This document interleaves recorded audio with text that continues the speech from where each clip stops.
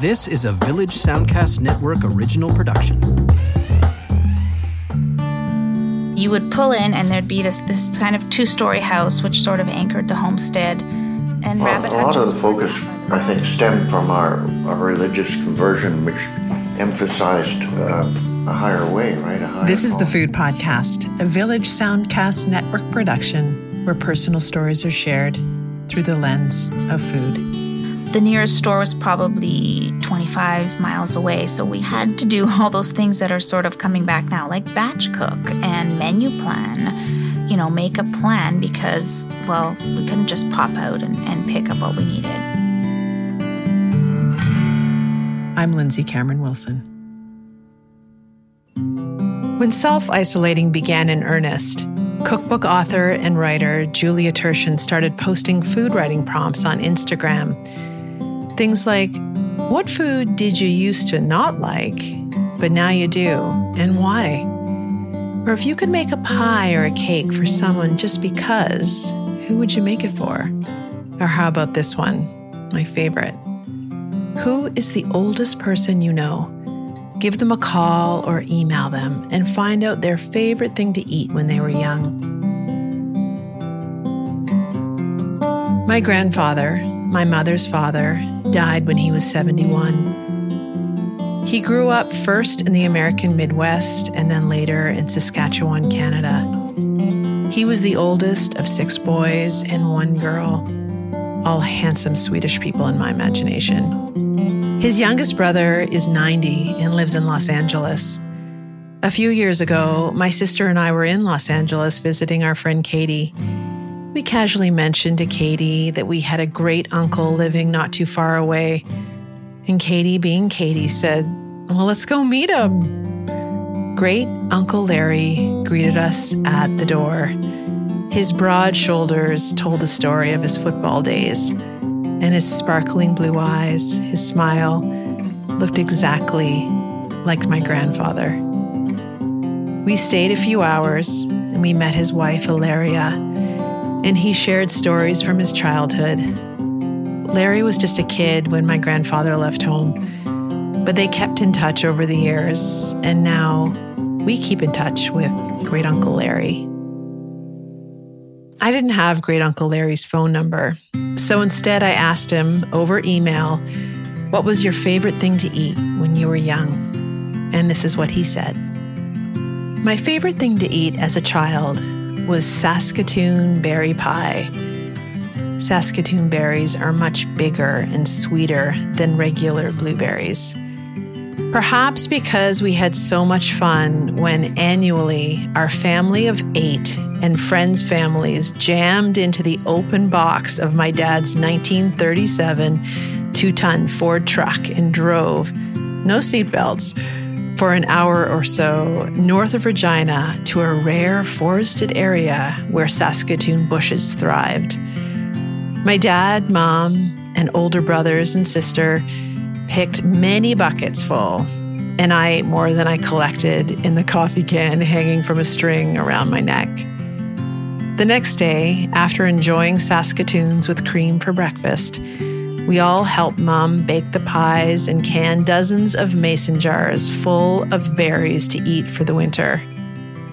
Sincere thanks, Lindsay, for bringing to my mind that joyful, even tearful memory.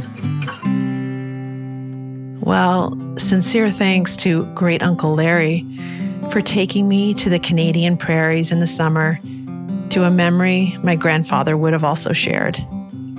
And thanks to Julia Turshen for prompting this memory in the first place. I love how food memories can launch us into childhood. We all need a taste of childhood right now. A time when life was less anxious, simpler, and berries were served for breakfast, topped with cream.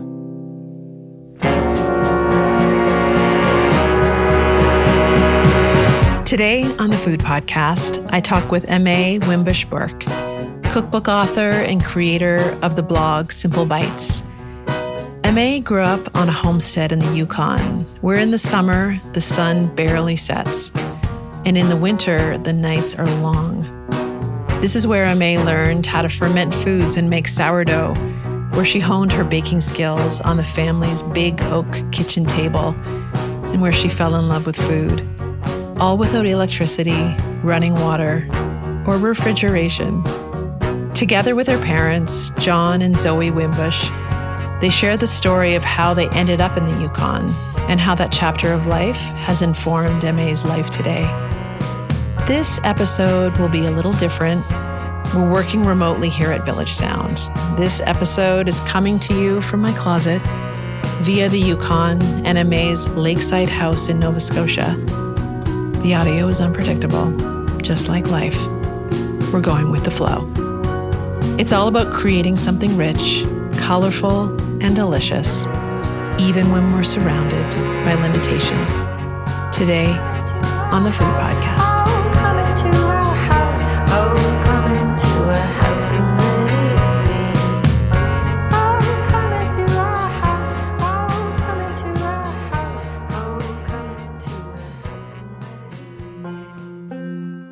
Before the world shut down, before we were quarantined, before travel plans were put aside, I found myself on a plane watching A Beautiful Day in the Neighborhood, the movie where Tom Hanks plays Mr. Rogers.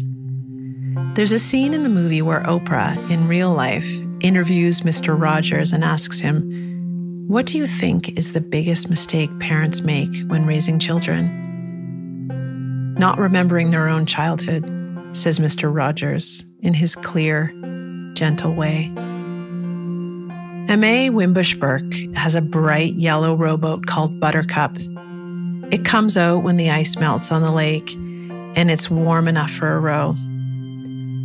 She usually packs a brunch for two, yogurt parfait, fresh berries from the market, and a thermos of coffee.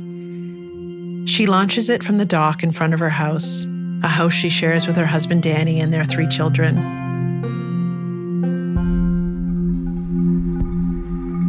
They moved to Nova Scotia a few years ago from Montreal, where Aimée began her career as a chef in high-end dining, then shifted gears when kids came along and began blogging and writing cookbooks. They liked their life in Montreal, but the East Coast was calling. They wanted a simpler life, a slower one like her childhood in the Yukon. I was invited to Aimée's house for coffee last spring, while her parents were visiting from the West Coast. I've known Aimée through her blog, Simple Bites, and her cookbooks, but I didn't know much about those Yukon days. In fact, I know little about the Yukon at all, the sparsely populated, most westernly of the 3 Canadian territories, with its glacier-filled lakes and mountain peaks and caribou and bright aqua-colored rivers. And I've always loved parents. I ask a lot of questions. I want the whole story.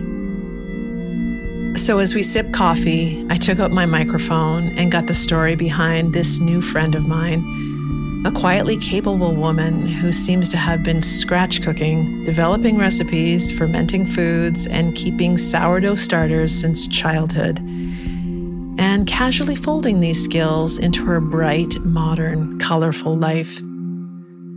So we're going to jump into the conversation here, where they're describing the drive to their home, a home with no electricity, no phone, no running water. All right, so we're 40 kilometers from Whitehorse, the capital city in the Yukon. We're about to turn onto a gravel road called Horse Creek Road. There are no power lines and no phone lines, just 6 kilometers of nature. I imagine it as a subarctic little house on the prairie of sorts. You would pull in and there'd be this kind of 2-story house which sort of anchored the homestead. And rabbit hutches were down by the water, and a little goat barn with about 5 goats and a pen, a fenced-in pen, because there were a lot of wild animals. Everything was fenced in. And a big sprawling garden and a greenhouse, because everything has to get started in the greenhouse because the growing season is so short. And then the property kind of just sloped down to the water with a beautiful gravelly slope, and then everything was lake. So we spent most of our time just on the lake shore. The lake was so big, it's a 70-mile long lake. It's a presence. The Yukon has a latitude of 60 degrees north of the Earth's equator. I called Aimée's home a subarctic little house on the prairie of sorts because the Yukon is subarctic. In December, Daylight lasts for just 6 hours and temperatures drop to minus 40 Celsius. In June, it's nice and warm, more like plus 30, but the sun sets at midnight and rises again a few hours later. They call it the land of the midnight sun. Aimée shared a room with her two sisters, but their house was designed in a passive way to capture the light and warmth of the sun. My bedroom had 7 windows, like 5 of them lake facing, and it was just always tremendous light. But honestly, I didn't hang out in my room much. I was always outside. I was always outside, no matter the weather. I would be allowed to just take my food down to the water. Sometimes I would just take my plate and climb into the canoe and just push off for a few feet and just eat my dinner in the canoe. Summer sounds dreamy, but the winter? Imagine Aimée and her siblings doing their chores. When I was little, my sisters and I had a rotating list we shared, or fought over. Folding laundry, cleaning the bathroom, setting the table, washing the dishes, and in winter, shoveling the sidewalk. Aimée, she got up at 6 to milk the goats. I asked her to take me there, an early morning in April. Listening back, I sound as though I'm talking to Laura Ingalls herself. But Aimée, she is casual about it all. It was just her life, a life she loved. So spring would have been when we would have been milking goats. So very much in keeping with the seasons, the goats would have had their babies. So that means we would have been in a milk cycle. And I would be the milkmaid, the goat herd girl. I can still think and take myself back to the barn, the cold, just kind of kicking in the door. You know, the goats, they're just dying to be milked. And I love goats. They're fun, just playful creatures, very simple. They just really want food. Breakfast was we would kind of all pull it together with someone making toast, another one setting the table. And then we'd sit down at our big oak farmhouse table and just share a meal that was nearly entirely produced or grown on our own.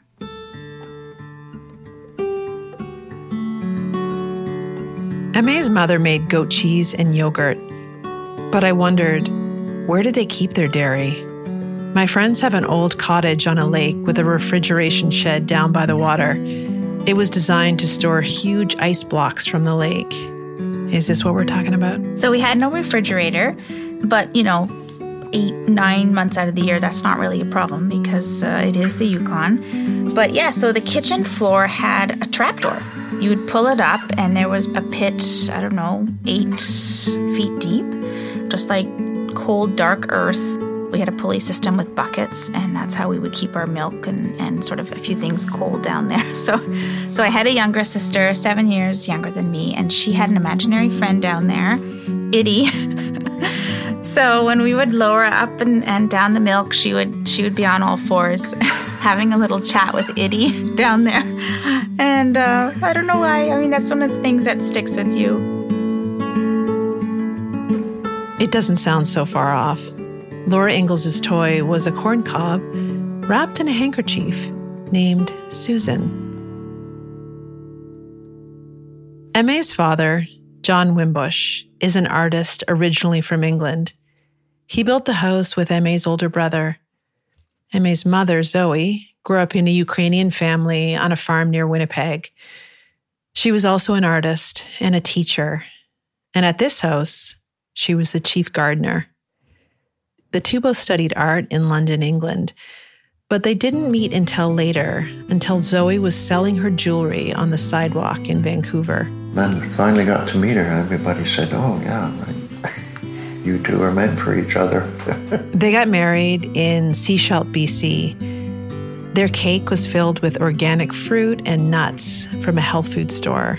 Zoe made it. This was the hippie wedding. Yeah. Well, we just wanted all our friends to come, and they were into a different lifestyle. John and Zoe moved to Winnipeg, and not long after, they had a religious conversion. Both wanted to live a simpler life, one without material things.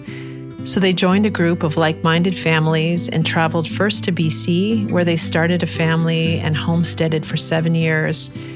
and then further north into the Yukon. I asked them if living off-grid, where the grid doesn't even exist, did this have something to do with their faith? Well, a lot of the focus, I think, stemmed from our religious conversion, which emphasized a higher way, right? A higher calling and stuff. So that was the major focus. We thought we were doing something that was higher than societal norms were. I asked if John's parents were religious. Did he grow up this way? No. Yeah, no, my folks were pretty heavy into the pagan trip. Money. Yeah, money. Mammon. Mammon in Hebrew means money. Of course, the Wimbushes needed some money to live, but raising a family off-grid shifted priorities away from the material world. This notion, shifting priorities, is so timely right now, as we, a global society, are in isolation. The economy, our jobs, the way we move throughout life is currently on pause until the COVID curve flattens. Living this way takes skills. Building a community is important. Planning is important. Hard work and innovation. It's like Aimée and her family have been preparing for this all their lives. You know, my mother was a prairie girl, from a Ukrainian family, so they always canned their own food. They were farmers, very simple, saving the seasons and canning and preserving the harvest. That's what everyone did back then. I'm just fortunate that she passed that along to us. Some of my earliest food memories are canning stone peaches or drying apples or fermenting pickles, that sort of thing. Because, we relied on that a lot in the Yukon. The nearest store was probably 25 miles away, so we had to do all those things that are sort of coming back now, like batch cook and menu plan, make a plan because, we couldn't just pop out and pick up what we needed. This way of life has been the norm for Aimée. And because there were limitations, no small appliances, just mixing bowls, cheese-making equipment, canning equipment, knives and cutting boards, she learned how to do things differently at an early age and to make substitutions. In the kitchen, I never really felt like anything was lacking, that's for sure. Where I felt more of like a lack was because I explored a lot of cookbooks. So I wanted white sugar, I wanted white flour, I wanted icing sugar because I love to bake. They were just simply not an option. So if we wanted to bake something sweet, we usually used honey or carrots or beets or something like that. Which is interesting though, because I've been recipe developing for 30 years now because we had to make do. Learning how to just figure it out. That was all part of Aimée's mother's homeschooling plan. Her strategy was to just let her kids follow their interests, their gifts. Yeah, we wanted them to be unique and follow their own strengths. So when we homeschooled, it was funny because, we saw if a child is good in math, then we let them excel in that because then they would feel good about themselves because they could do well. Heidi, our daughter, she loved languages, so she learned Spanish and French, but Josh was not interested in language. We let him have the goat business, and we bought our milk from him, and he bought the hay and did all the books and looked after it to make it profitable, and that's what he enjoyed, and he later became an electrician. And then Aimée was doing the cooking, so we gave her the pie cookbook. Sometimes I wonder about that because I think there was a plan because John liked pies. These slower, quieter days have made me notice what I lean towards when the usual distractions aren't here. I'm sinking deeper into books and savoring our dinners. They're the focus of the day. I'm giving thanks when the sun shines in our backyard. And of course, there's time with my boys, the good, the bad, and the lovely moments. And my phone. It's stepping in as a link to the outside world, but I'm on it way too much. But I notice when I put it away, I write. I kept a diary when I was little. It's where I made lists of new names for myself because I didn't really like the name Lindsay. And it's where I recorded like dream occupations. But most of the time, I wrote about my life, my days, the food I ate, and the people who inspired me. And here I am, doing the same with this podcast. It's what I've always leaned into. And for Aimée, it was baking. It's always been. From a very young age, my parents definitely encouraged us to be entrepreneurial and to, if we enjoyed doing something, just to go with it. I loved baking, so they would help us get to market on Saturdays, so we would set up our own little family farmers market. My dad painted us a sign called the Daisy Bakery. And yeah, my sister and I, we'd get up very early. It would still be dark, and we would start bagels, butter tarts, breads, just whatever we loved to make. And my mother sold bedding plants. My brother sort of was the animal husbandry in the family, so he would have usually rabbits, a couple kid goats once in a while to sell. So market morning, we'd all pile into a big Suburban, and there'd be trays and trays of baking on our lap. There might be a couple kid goats in the back or on my brother's lap. And it was a bumpy, because we lived on a 4-mile gravel road first to get to the highway. So it'd be this bumpy ride in. And then, but we did it as a family, and, it was really fun. So our booth was always very, very lively and smelled very good. It sounds like their home was lively as well. Something you wouldn't expect from a home on a 70-kilometer lake in the Yukon, a territory with a population of just 40,000 people. But knitting together community was how they lived, and so much of it took place on the lakefront, hosting barbecues or skating parties, or sitting around the big oak kitchen table, serving tea from John's parents' Royal Dalton china, to friends or to a hitchhiker that John had picked up. But the food wasn't always as fancy as the china. I always wish my mother would buy Oreos like my best friend's mother did, or slice white bread. Our homemade bread was so earthy.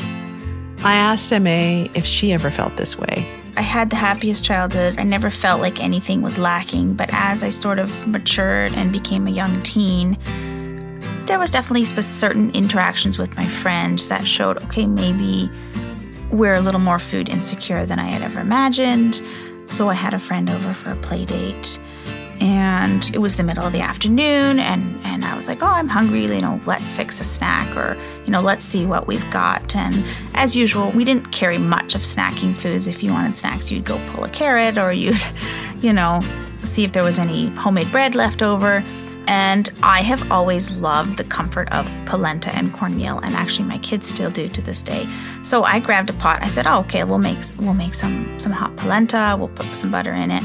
So I fixed us 2 bowls of hot polenta, and she scoffed at it, and she really kind of laughed at it, and it was like, this is like a snack. And I just remember being stung, and then just realizing, okay, in her eyes, cooking something from scratch or not just grabbing a package, this might not be the norm of what other teenage kids are doing.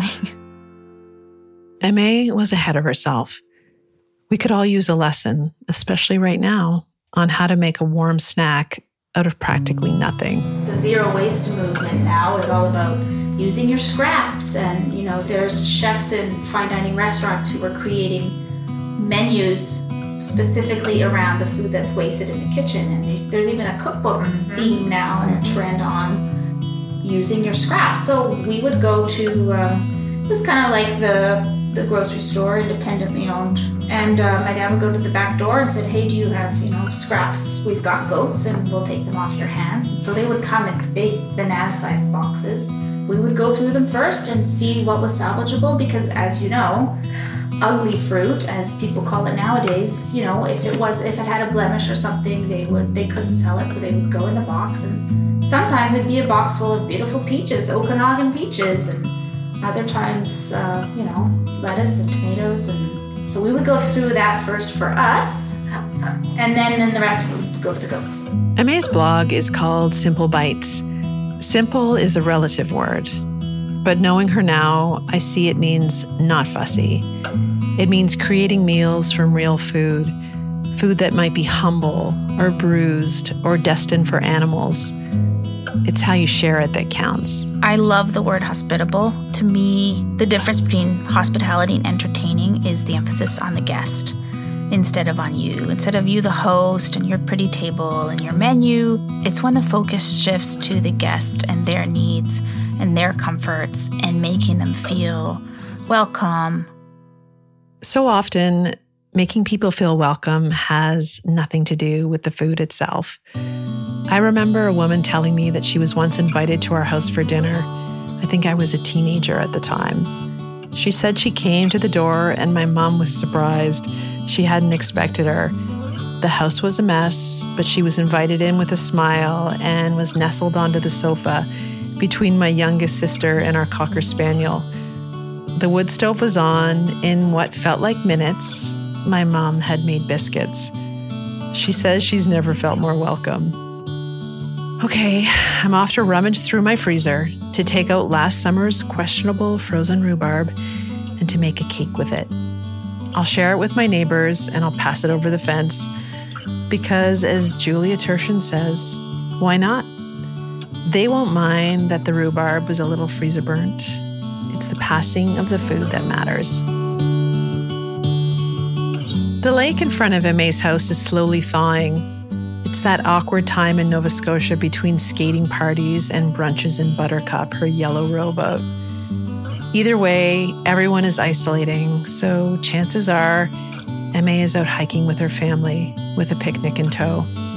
This life is a milder version than life in the Yukon. There aren't any goats or rabbits in the yard, and Aimée's house has all the modern conveniences.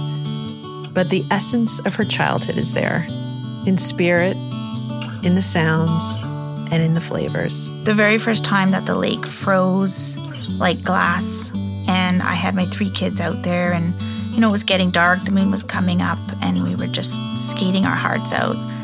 It was very emotional for me because even just that sound of skates on like pond ice brings me back to my childhood. And I hadn't realized how much I wanted my children to experience that as I had experienced until it happened. And then I was like, wow, we're here. We're here. It's a full circle.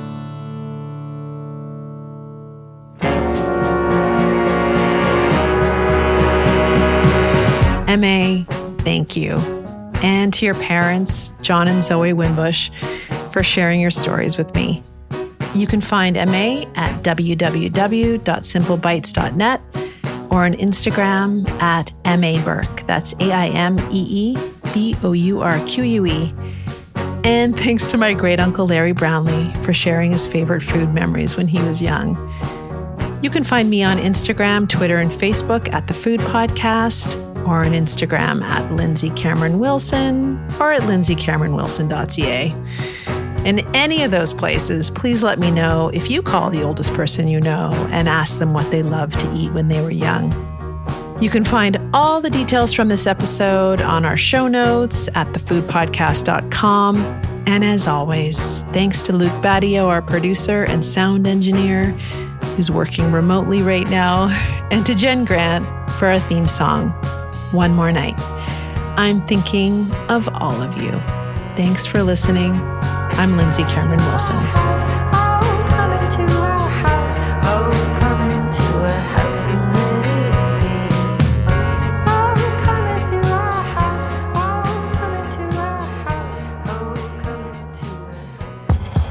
This was a Village Soundcast Network original production.